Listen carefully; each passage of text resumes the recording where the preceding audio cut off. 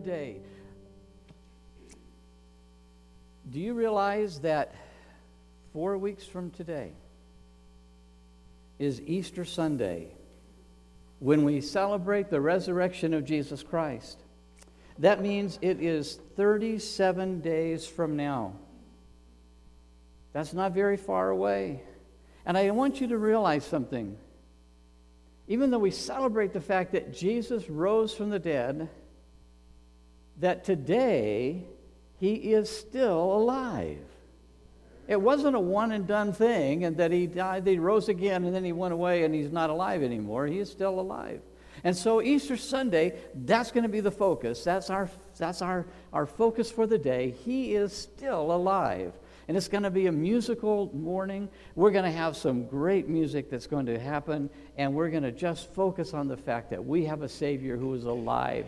He's alive forevermore. And we want you to be here that day, and we want you to invite some people to come with you. Now, there's absolutely no reason anymore that you cannot be here.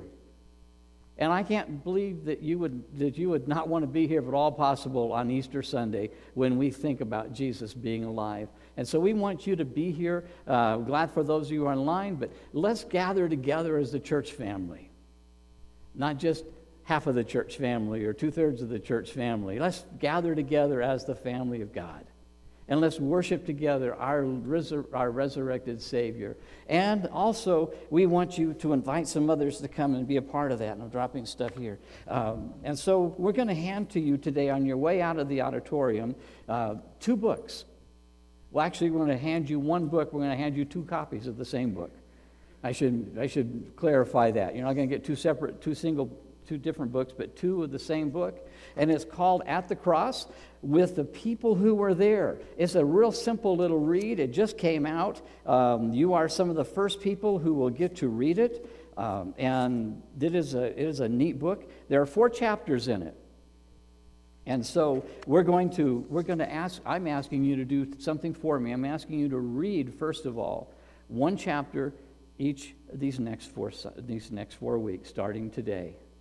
They're simple chapters. I read the first one this morning before worship, and it's At the Cross with the Hardened Skeptics. And then next week we're going to read At the Cross with the Devoted Servant. And then the third week we're going to read At the Cross with a Heartbroken Mother. And then finally At the Cross with the Condemned Criminal. And then you're going to be blessed by that, and you're going to be ready for Easter Sunday morning. Inside of it, though, you're going to find an invitation to our Easter service, and we want you to pay attention to that. And then we're going to give you a second book that has the same invitation, and so we're giving you 1 to read and 1 to give. 1 to read and 1 to give, or 1 to read and 1 to give, however you want to do that. Okay? And so please begin to pray about who you will give this book to. Now, I told you last Sunday when I talked about this that we're giving you this book to give away, and our preference will be that you don't give it to somebody who goes to another local church, that you give it to somebody who you know is unsaved. Because I will tell you, on almost every page going through this book is going to talk about Jesus Christ and the salvation that he came to make available to everyone. And so begin to pray about who you'd give that to. And when they open it, they're going to find that invitation to be in our Easter Sunday service. And so invite them to come and join Easter Sunday with you. Now, if they can't come, there's the links that they can watch it online, because we will be online on Easter Sunday. And so we want you to do that. In yours that you're going to read, you will also find that same invitation. And so you already know what's going to say, so why don't you give that one away as well? You can keep the book, but give away the invitation. Or you can do it this way. You can give both of them away and the invitations, and you can go to our website and find the link to download either a PDF or a Kindle version of it for free. And you can read it that way. And so you can give 2 and read 1 that way. You can give away the Kindle version, but you may have to give away the Kindle too, so that may get a little pricey for you. We're not going to pay for that if you want to give them a Kindle reader. you'll have to do that. So go ahead and do that. Give those away. We'll make some of the invitations available too as we get closer. So join me in prayer as we come now to God's Word. Father, this morning we want to praise you for your love and your grace in our lives. We thank you for the opportunity that we had to be able to sing praises about our Savior and to acknowledge who He is and what He does in our lives and how He continues to work and to give us hope and peace and grace. And now, Father, we pray that Jesus would be glorified in this time of our worship as we open your Word, as we listen to what your Spirit says to us. Father, we thank you that we have the opportunity to be able to say thank you for what you've done for us. Father, we pray for those who are in our church family who are struggling this week. Some of them are going through chemotherapy for various kinds of cancer. Father, we pray that you would watch over them, that you would give them strength to endure, that you would give them grace, that you would give them peace, that you would be with their families and guard over them. Father, we praise you for your strength and your healing that you're giving, and for the healing that you're going to give. Father, we pray that you would be with those families, that you would hold them close to you. For those who are struggling with life right now, just with all of the things that are going on, and for the anxiety and the depression, and Father, we just pray that your grace would be sufficient, that your peace that passes all understanding would rest upon troubled souls. And Father, we thank you that we get to rejoice. We get to rejoice in the living Savior. We get to rejoice in the salvation that he gives to us freely. And so, Father, now we pray that you would receive our worship, even as we worship through listening to the Spirit as he speaks through your word. And Father, we pray that Jesus would be glorified, that people either in this room or people who are online who are hearing your word would come to faith in Jesus Christ. And we will give you glory right now and praise. So we pray these things in Jesus' name. Amen. In Ephesians, and I know we're going to be not in Ephesians today, but I want to read a couple of verses from Ephesians with you. In Ephesians chapter 1, if you want to go there in your Bible, Ephesians chapter 1, starting at verse 4. And if you're reading along with us in the IMMERSE reading Bible in our small groups that are taking place, and there's information about that in your ministry guide. This is part of last week's reading, not this week's, but last week's reading. And in verse 4 of Ephesians, this is what Paul says: even before he, talking about Jesus Christ, even before he made the world, God loved us, chose us in Christ to be holy and without fault in his eyes. God decided in advance to adopt us into his own family by bringing us to himself through Jesus Christ. This is what he wanted to do, and it gave him great pleasure. Now, just let that sink in for just a moment. Paul says that before God created anything in this world, anything in the universe, he already knew you. He knew you who were in this room. He knew you who were online. He knew every person. And he chose us for salvation. And not only did he do that, he knew what it was going to cost, and he did it anyway, and it was his great pleasure to do that. He says, so we praise God for the glorious grace he has poured out on us who belong to his dear Son. He is so rich in kindness and grace that he purchased us with purchased our freedom with the blood of his Son and forgave our sins. He showered his kindness on us along with all wisdom and understanding. Our response to him, when he does that for us, what in the world could it be? What would we do to respond to that kind of love, that would respond to that kind of grace, that would send Jesus Christ into our world to be the sacrifice for our sins, not his, because he never sinned. And yet he was willing to become our sin and die on the cross in our place. How do you respond to that kind of God? How do you respond to that kind of love? And that's what we're talking about this morning. We are talking about Messiah, this series of sermons I put together based on one passage from each of the readings from each week. We're reading through the New Testament in 8 weeks. We are now in our 4th week. We're starting our 5th week. And so for those of you who are up to date in your reading, we are in the second column now of our reading. We're in week number 5. And some of you are only going to begin it today because your small group is this afternoon, so you're finishing week 4. And some of us whose day was on Monday, we've been in our new readings now for a week. This is day 7 of our reading, and that's just kind of how that goes. And so today I'm sharing with you a passage that comes right about in the middle of our reading. But we're talking about today just this crash course, if you will, a crash course on how to love God more.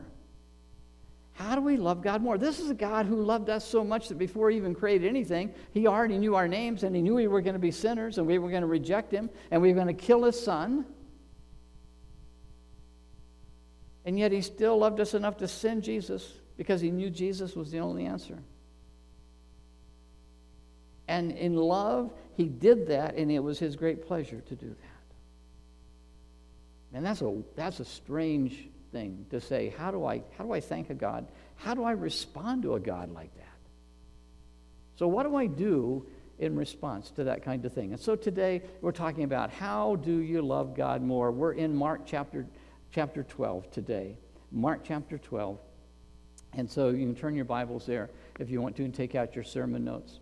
I heard a story about a guy, that kid really, that was in his senior year of high school, and like a lot of seniors do, they have to figure out, where do I want to go to college if I'm going to go to college? And his parents had really pressured him to go to a certain Christian college. And he'd sent for an application, sent in his application. In return, they sent back to him a handbook. And he started reading this handbook. And this was a very fundamental, if you will, a very strict Christian college. And so when he got this, it had over 300 rules. 300 rules that every student was expected to live by for the 4 years they were going to be there. Rules like a boy and a girl could not hold hands while they were walking down the campus. Rules on dress and all those kinds of things. And then it had all of the ones you might expect. Don't drink, smoke, cuss, or chew, and all the Baptist Big Five, and don't do those things. And he got that, and he started thinking about that. And finally he came to his parents, and he said, I got a problem here. He said, I know you want me to go to this school, and I know that I've been raised in church, but I got to tell you, I know in my heart that I'm not a Christian. I know in my heart that I don't have that thing that you talk about. And he said, I look at what I'm supposed to do, and he said, how could I go to a college that I don't even believe the main beliefs that they have, that they espouse? I don't accept those for myself. He said, and besides, he said, as far as I can tell, the main rules of going to college are that you show up at college, you work hard, and that you graduate. And I intend to do that. That's what my intention is, to go to college. And so with great heartbrokenness, they agreed that he didn't have to go to that college. He applied somewhere else and got his college degree. And by God's grace, to kind of bring an end to that story, because it is a true story, a few years later he came to a saving knowledge, a personal relationship with Jesus Christ, and ended up pastoring a church in Southern California. But that story is just kind of points to what happens in a lot of people's lives of Christians. They look at the church, they look at us as the church, and they say, I don't quite know how to relate to that, because what I seem to see are a lot of rules. I see a lot of do's and don'ts, and we perpetuate that. Denominations have a lot of particular rules, and Christianity as a whole have a lot of rules. And people look at this and they begin to equate Christianity with just a set of rules. Some to do, some not to do.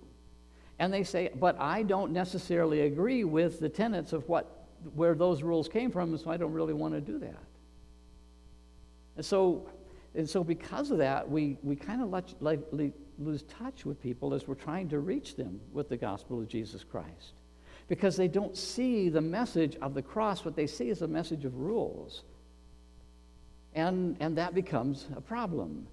I've told you before that even Baptists, we have a lot of rules. There was a Baptist church in Stockton, California, this is Modesto, California, close to where I was pastoring. And I don't even remember what brand of flavor Baptist it was, but one time I had to go there to that building, and you walked into their foyer, a little tiny foyer, and this huge sign that took up a whole wall that said the first thing you saw when you walked in was, women with pants are not allowed.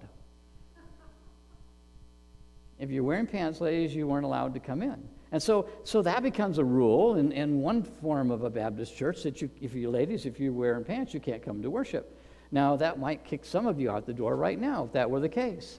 Now, other churches, Baptist churches, have different rules, and they'll say, okay, ladies, you can come to church without wearing a dress. You can wear pants. However, the pants have to have a zipper on the side or a zipper in the back. And I don't quite understand that one. I'm not sure. Why would you put a zipper back there, but you have a zipper in the back? So, in some you can only wear a dress, and some you can wear pants. They just have a zipper in the right side. But surely there must be something more important in our Christian faith than where the zipper on your pants is located. Or is it? I mean, is that all there is? Is it about where the zipper is on our clothes, or is it about how we dress? Is it about eating fish on a certain day, or not eating fish on a certain day, or eating meat or not eating meat, and all of those kinds of things that have filtered in to our lives. Now, we're not the only people who had to deal with that. The early church dealt with that as well. These Jewish believers had to deal with that. And they weren't handling it really well, and they were putting a lot of rules on Gentiles who wanted to come to faith, or who had come to faith, and they were having to deal with all of these things. And you know that in that first Christian century, that Jews, that not Jewish believers, but Jewish people, the Hebrew people, had come to a point where they had not just hundreds, but thousands of regulations of how they were to live.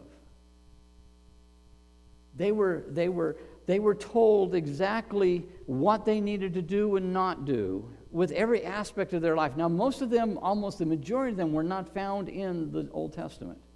They were things that they had added over the centuries. They were just traditions.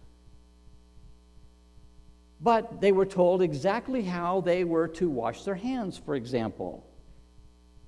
I think it was 20 seconds.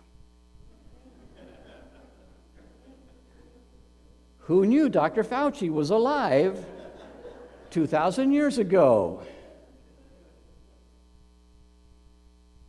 They were told how many steps they could take on the Sabbath day. Exactly how many steps. And if they got to that number and they weren't quite where they were supposed to be, they would just have to stand there and wait for the next day to show up. But they had a lot of time to wash their hands then, because they were just in one place. And that was the world that they lived in. And then one day, there was this guy that came up who said, I want to test Jesus. And he said, oh, by the way, Jesus, I have a question for you. And so we're now in the book of Mark, in Mark chapter 12. And Mark chapter 12, this is what he says. In verse 28, this young man comes, this teacher of the law approaches Jesus, and he says, of all the commandments, which is the most important? Jesus. Of all of the commandments, and there are thousands of them, which is the most important that we should follow? Now, consider this. Consider how important The answer is that Jesus is going to give. Because this is the King of Kings, the Lord of Lords, the author of all of creation. And what he answers, because of his position in the universe, because of who he is going to tell us everything we need to know about a relationship with God the Father. And so what does Jesus answer? How does he answer that question? He said, well, this is what you need to do and not do. Never eat pork. No, he didn't say that, did he? He didn't say, don't eat certain kinds of meat on certain days of the week. No, he didn't say that. He didn't say, make sure, ladies, that your zipper's on the side and not in the front. Didn't say that either. He didn't say, make sure you wash your hands a certain way for a certain amount of time. Didn't say that. Those weren't the things that he answered. Did he say, okay, this is really the answer. Seekers can come to church on Sunday morning and worship, but only true believers get to come on Wednesday night and Sunday night. Didn't say that either. What does he answer? He said this in verse 30. You must love the Lord your God with all your heart and all your soul and all your mind and all your strength. Interesting, isn't it? Not at all what they thought they would hear that day. According to Jesus, what's the most important thing that you could do? In case you don't know. Oh yeah, they're up there on the wall. But they're in the book of Matthew instead of Mark, but it's the same answers, isn't it?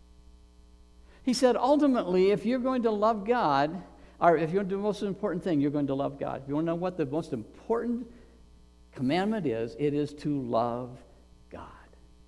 You love God. That was his answer. You love God.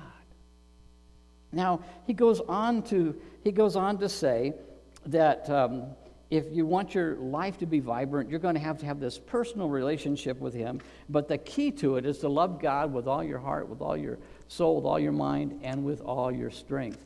Now, he is going to say that the second commandment is like it, to love your neighbor as yourself, but we're not going to deal with that part today. We're only going to deal with that verse 30. And in fact, I'm asking you to memorize that verse this week, to memorize verse 30, because it's the most crucial law in the universe, loving God with all you are. And this really is the central point of Christianity. This is where the rubber hits the road. Living the Christian life is not a matter of keeping track of obeying hundreds and hundreds of mind-numbing laws and rules and regulations. It's a matter of loving God with everything that you have, loving him with all your heart, your soul, and your mind and your strength. And if you do that, you know what happens? Everything else turns to fall in place.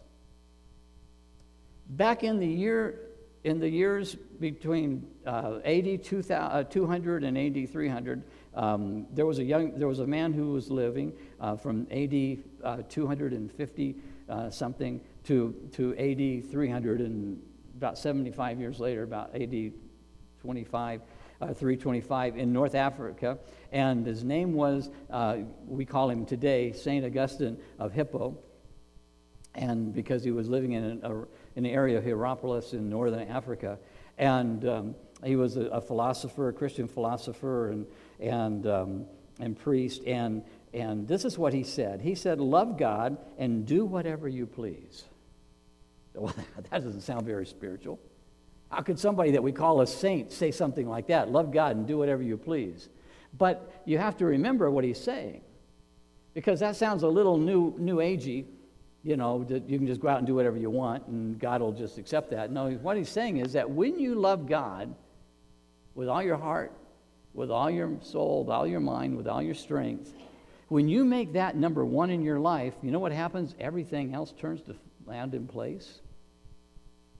That all of a sudden you find yourself wanting to do what is right and what is good, and not wanting to do what is those bad things that you don't want to do anyway. Or even if you did want to do them, you stop wanting to do those. And so he said, when you get the loving God part right, everything else kind of lines up where it needs to be. That's exactly what Jesus just said here in Mark chapter 12, wasn't it? He said the most important commandment is get this one right. Everything else is going to land in place. It's going to change who you are. It's going to change what you do. It's going to help you to learn to love God and to be able to do those things that God wants you to do. And so this morning, in this last few moments we have, I want us to look at how we can love God more. These are four ways that you can grow in your love for God.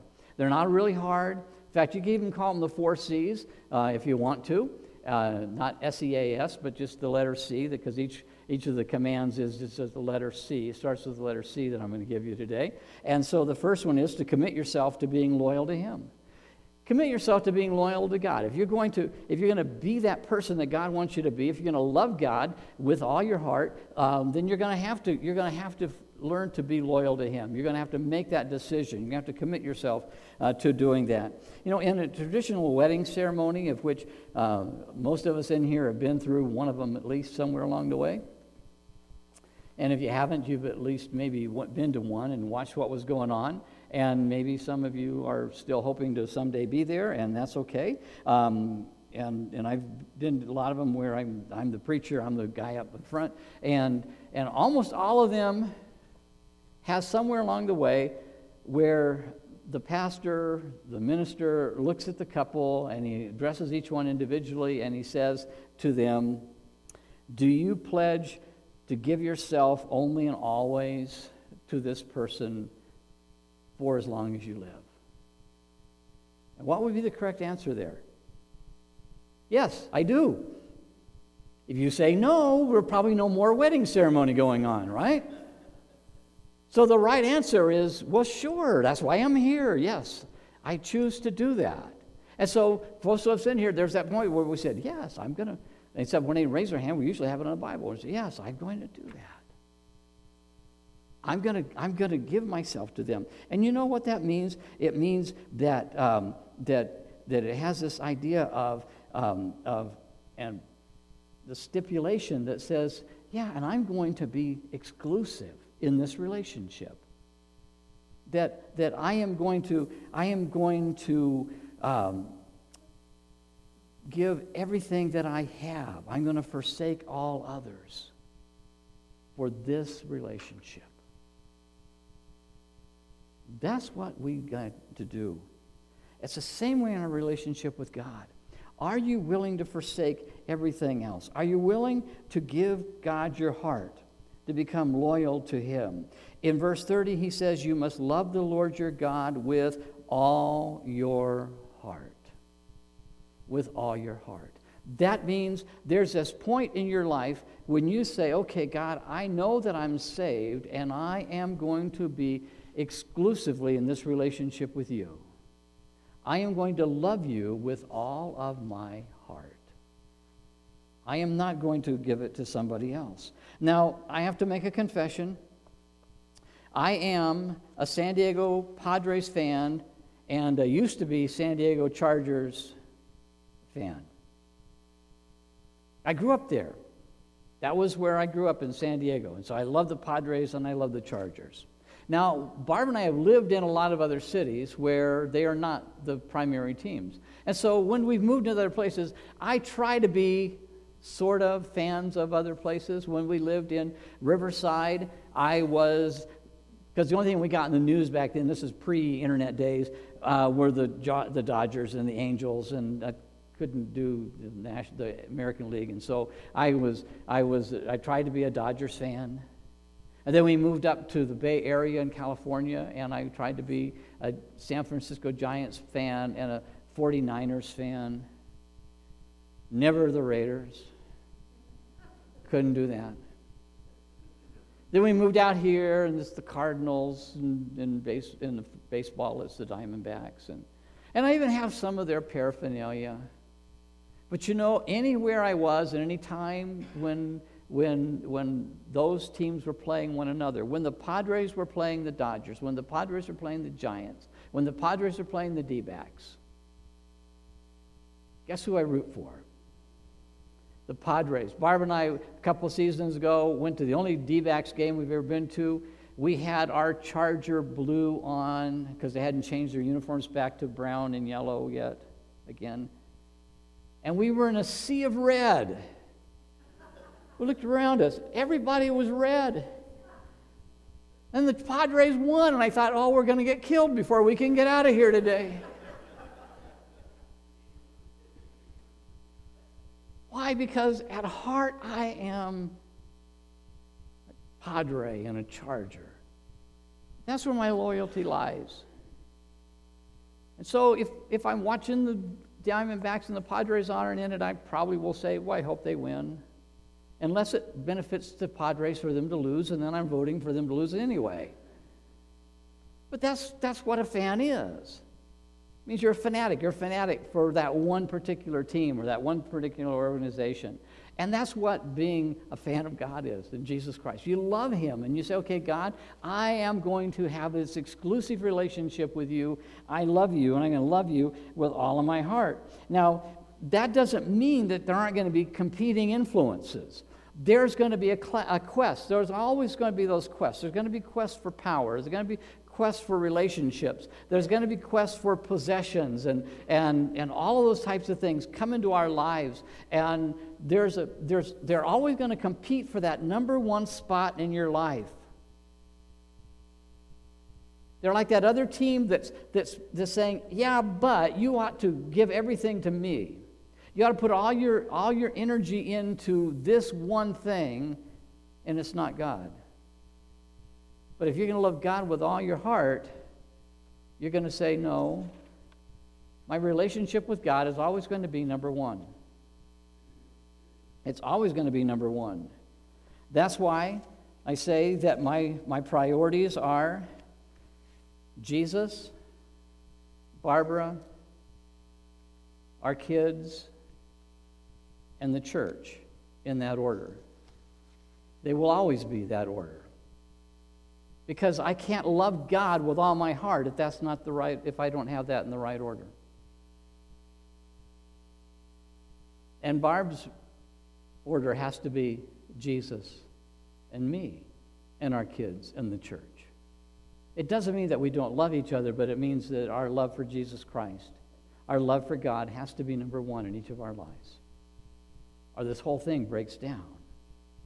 So if you want to grow in your love for God, then you have to forsake all other things and to pledge yourselves only and always to him as first.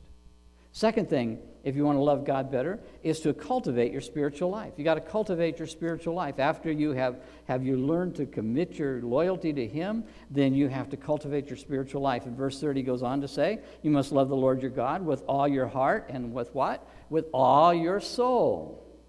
With all your soul, you have to do that. Now, I just compared our relationship with God to a marriage and to that type of a relationship because it is. We're the bride of Christ. And so let's just continue with that just a little bit more. Let's look at what are maybe the signs of a great marriage. What are, for example, what are they? What are the is it a nice house? And that's a great marriage? Or is it a six-figure income? Does that make a great marriage? Is it a new car? Is it lots of kids? Do those things equate to a great marriage? All those things might be nice, but they don't make a great marriage. In fact, there are people who have all of those and more and never have a great marriage. So those are not the things that are going to equate to a great marriage. And so, what are the signs of a happy marriage? What makes a happy marriage different from just going after all those kinds of things? You can tell when a couple is happily married, when they've been happily married for 20 years, 30 years, 40 years, 50 years, or some of you in here even 60 years and more. What are the signs of that great marriage? Thinking about that this week. What are the signs of it? One thing is they probably still hold hands. They still hold hands. When Barb and I walk somewhere, walking together, we hold hands. We did a lot of walking yesterday. We hold hands. We used to get up, we will soon here again with the days getting longer, get up and walk on the golf course for 3 miles. And we would hold hands for 3 miles. Now, for her, that's not unusual, but she's holding hands with a really old guy, and so I'm impressed that she does that. It's when they still look each other in that certain way. You know what that way is? They probably learned it when they were teenagers or young lovers. It's like the young couple that were just starting to date and they didn't really know what to say and what to do. And they went to a park and they sat down on the park bench, and he looked over at her and he cocked an eye at her. She glanced back at him, cocked an eye back at him. And they sat there looking cockeyed at each other. You remember those days? And so, there's that look that you give. You say, yeah, we understand. In the middle of a conversation with a lot of people at a busy place, in a room, in a worship service, whatever, it's just kind of that look. This is, yeah, we know. We understand. We're communicating just with a look. Just talk, a happily married couple still talk to each other at the end of the day. They still have words to say, and they still want to talk to each other. They laugh at each other's jokes. Now, I understand why Barb would continue to do that. You're not my spouse, she is. But those are people who are happily married. They know that this doesn't just happen by accident. There's work that goes into it. There's some hard work that goes into that. And that's the same way with your relationship with God. If you want to love God with all you are, you have to cultivate that intangible something that is there. There's that intangible something in your marriage relationship in a good marriage, and there's an intangible something that's there in your relationship with God. And Jesus said, if you love God, you have to love God with all your soul. That means you got to cultivate your spiritual life. It's that thing that's kind of, you can't just put your thumb on it and say, there it is, and you can't just put it in a box. It's just there. And so how do you do that? How do you say, God, I want to grow in my knowledge of you, but more than just knowledge, I want to grow in my relationship with you. And Jesus, I just want to know you better. How do you do that? Well, it's going to involve some things. It's going to involve your spiritual life. Is going to involve then prayer. It's going to involve Bible study and Bible reading, and that's why we're encouraging you to join us in our journey through the Bible in these 3 years, starting with this first section of the New Testament, and then reading through all of the Bible in a 3-year period. It's going to involve meditation and reflection on God's Word in your life, and you're going to seize those opportunities to be in His presence. So let me share with you spiritual truth number 1 this morning, and it's just this, that the more time we spend alone with God, the more we grow to love Him. You've got to spend time with Him. Like you have to spend time with your spouse, you spend time with God. And the more you do that, the more you grow to love Him. And the less you do it, the less you're going to grow in that love relationship with Him. That's just the reality of what happens. And so the more you love Him, you spend time with Him, the more you're going to grow in your love for Him. And that's why we put such an emphasis on this daily quiet time. And when you shut out the rest of the world and you say, okay, God, I want this time with you.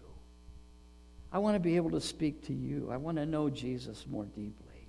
It's an opportunity to spend time in the presence of someone you love, and it's an opportunity to fall more deeply in love with Him. And so you carve that time out of your schedule. And then thirdly, you need to control your mental diet. Talked about that a little bit last week when we talked about Romans chapter 12, verse 1 and 2, especially verse 2, when he says, you got to control what you think about, what goes into your mind. And so are you going to control your mental diet? Verse 30 says you must love the Lord your God with all your heart, with all your soul, all your mind. You got to love him with all your mind. Jesus said that if you're going to love God with all your mind, that means you're going to allow God to be the controlling influence in your life. And it all starts, remember, from the top down last week. It starts in your mind. And so as you begin to let God control what goes into your mind, then out of that grow the actions that you want. And that's why you can say, okay, God, I love you, and then the things that I do, whatever pleases me, is going to be what pleases you. And so I'm going to want to please you. I read about a pastor who had canceled a subscription to a Christian humor magazine.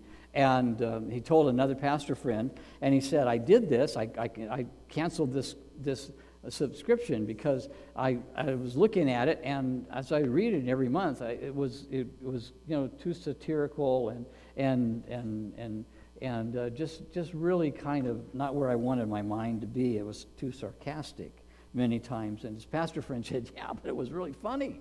It's really funny. And you know what the answer to his friend was? Who said, yeah, but it was really funny. He said, I canceled it because I would rather be holy than humored. Do we pay attention to what goes into our minds? Do we pay attention to what we let in? So we have to ask ourselves, if we're going to love God more, what am I allowing into my mind? What am I putting into my mind? I have to ask myself, who's putting this into my mind? Where's it coming from? Not only what is it, but who is it that's putting it in? I have to ask who I am listening to.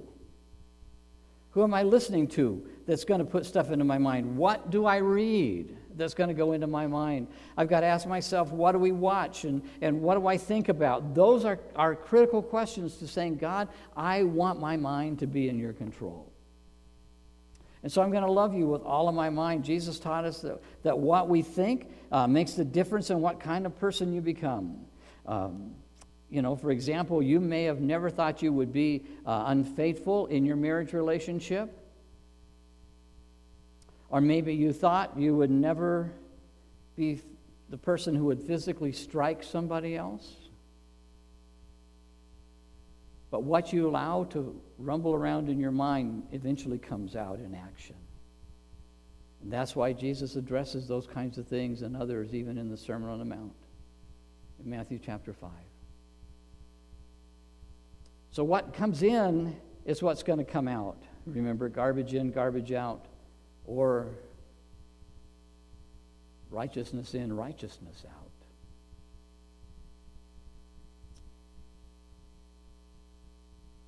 If you're going to grow in your love for God, you got to guard your mind. Control what you listen to. Control what you allow in. Control who you allow to influence what you're going to do. Fourthly, if you want to grow in your love for God, then continue to do the best of your ability. Continue to do the best of your ability. Jesus said we're to love God with what? With all your heart, with all your soul, all your mind, and all your strength. To love him with all your strength. That means you keep trying no matter what. You keep going on. There will be days when your heart is going to turn cold. That happens to everyone. There are days, no matter what you're trying, when your spiritual life is going to seem dry and stale, and you just don't want to pick up God's word, and you're going to have to power through that. You're going to have to just keep doing what is right to the best of your ability, and your mind is going to be filled with nothing but rubbish, but you have to keep on trying. And so you surrender your heart again and again and again to him. You open your soul to him again and again. You let him renew your mind again and again, because when we fail in our efforts to love him with all we are, and we don't give up, we keep trying, and we keep trying till we get it right. And so even those times that you fail, you keep going. Spiritual truth number 3, as we get to close here, is this, that there's no way, friends, that you will ever love God as much as he loves you. You're never going to love him as much as he loves you I know that's true. God knows that's true. And guess what? You know that's true. You know that you will never love God as much as He loves you. He loved you before He created anything. He created you knowing that He would send His Son, Jesus Christ, to die for you. And it pleased Him to do that. You won't love God more than He loves you. But you can learn to love Him. You can learn to love Him more than you do right now. I don't care who it is that's in this room, who it is that's listening to us online. You can learn to love God. I can learn to love God. We can learn to love God more than we do right now. And your love can grow. It can grow a little bit every day. It can grow just a little bit more every day. There was a song that came out in 1969. It just kind of banging around in my head this week. And so I looked it up. It came out in 1969. I was, I think, in 10th grade in 1969. And it was written by Paul Upton. The words were written by Paul Upton, who happened to be a lead singer for Spiral Staircase. Some of you remember? Some of you guys were in 10th grade. When I was in 10th grade, you remember Spiral Staircase. But it was also sung by about a zillion other groups and individuals over the years. And the song was More Today Than Yesterday. And the chorus says this: I love you more today than yesterday, but not as much as tomorrow. I know this is a quirky little rock love song, but you know what? It's got a great message for today in our relationship with God. God, I don't love you as much as I need to. I don't love you as much as I want to. But I want you to know I'm going to love you a little more tomorrow, because I'm going to work on it with all my strength. I'm going to give it everything I've got to be able to love you. We get an opportunity to return love back and to be in a love relationship with the God of this universe. The God, as our missionary in Toronto said, I can't show you a statue of him. I can't show you a carving of him. But I can introduce you to him. We can introduce you to that God today. If you've never trusted Jesus Christ to be your Savior, if you've never been into a love relationship with the God of this universe, it can happen today. And we would love to introduce you. Let's pray together. Father, thank you again for loving us. As unlovely as we are, and as unloving as we are, you still chose to love us, and you choose to love us still today. So, Father, we pray that today would be the day when one person or many people would say, yes, I want Jesus Christ to be my Savior and Lord. Father, we thank you for the salvation that he has already accomplished and is just waiting to lavish us with his grace. Father, we pray that we would be broken before you, that we would ask forgiveness of those times when we have said, I have not been loyal to you. I've let other influences take that place that you should have exclusively in my heart. I haven't cared about my soul. I haven't tried to strengthen it. I've spent time with you in your word and in prayer, just close one-on-one fellowship. Paid attention to what's coming into my mind. I've just let trash come in and expecting I would still have a love relationship with you, and it hasn't worked. And I've been weak and lazy. Haven't been willing to work hard with all my strength. Father, we pray that in our brokenness, we would repent, that we would turn around, and that we would work on that relationship to love you with all of our heart, with all of our soul, all our mind, all our strength.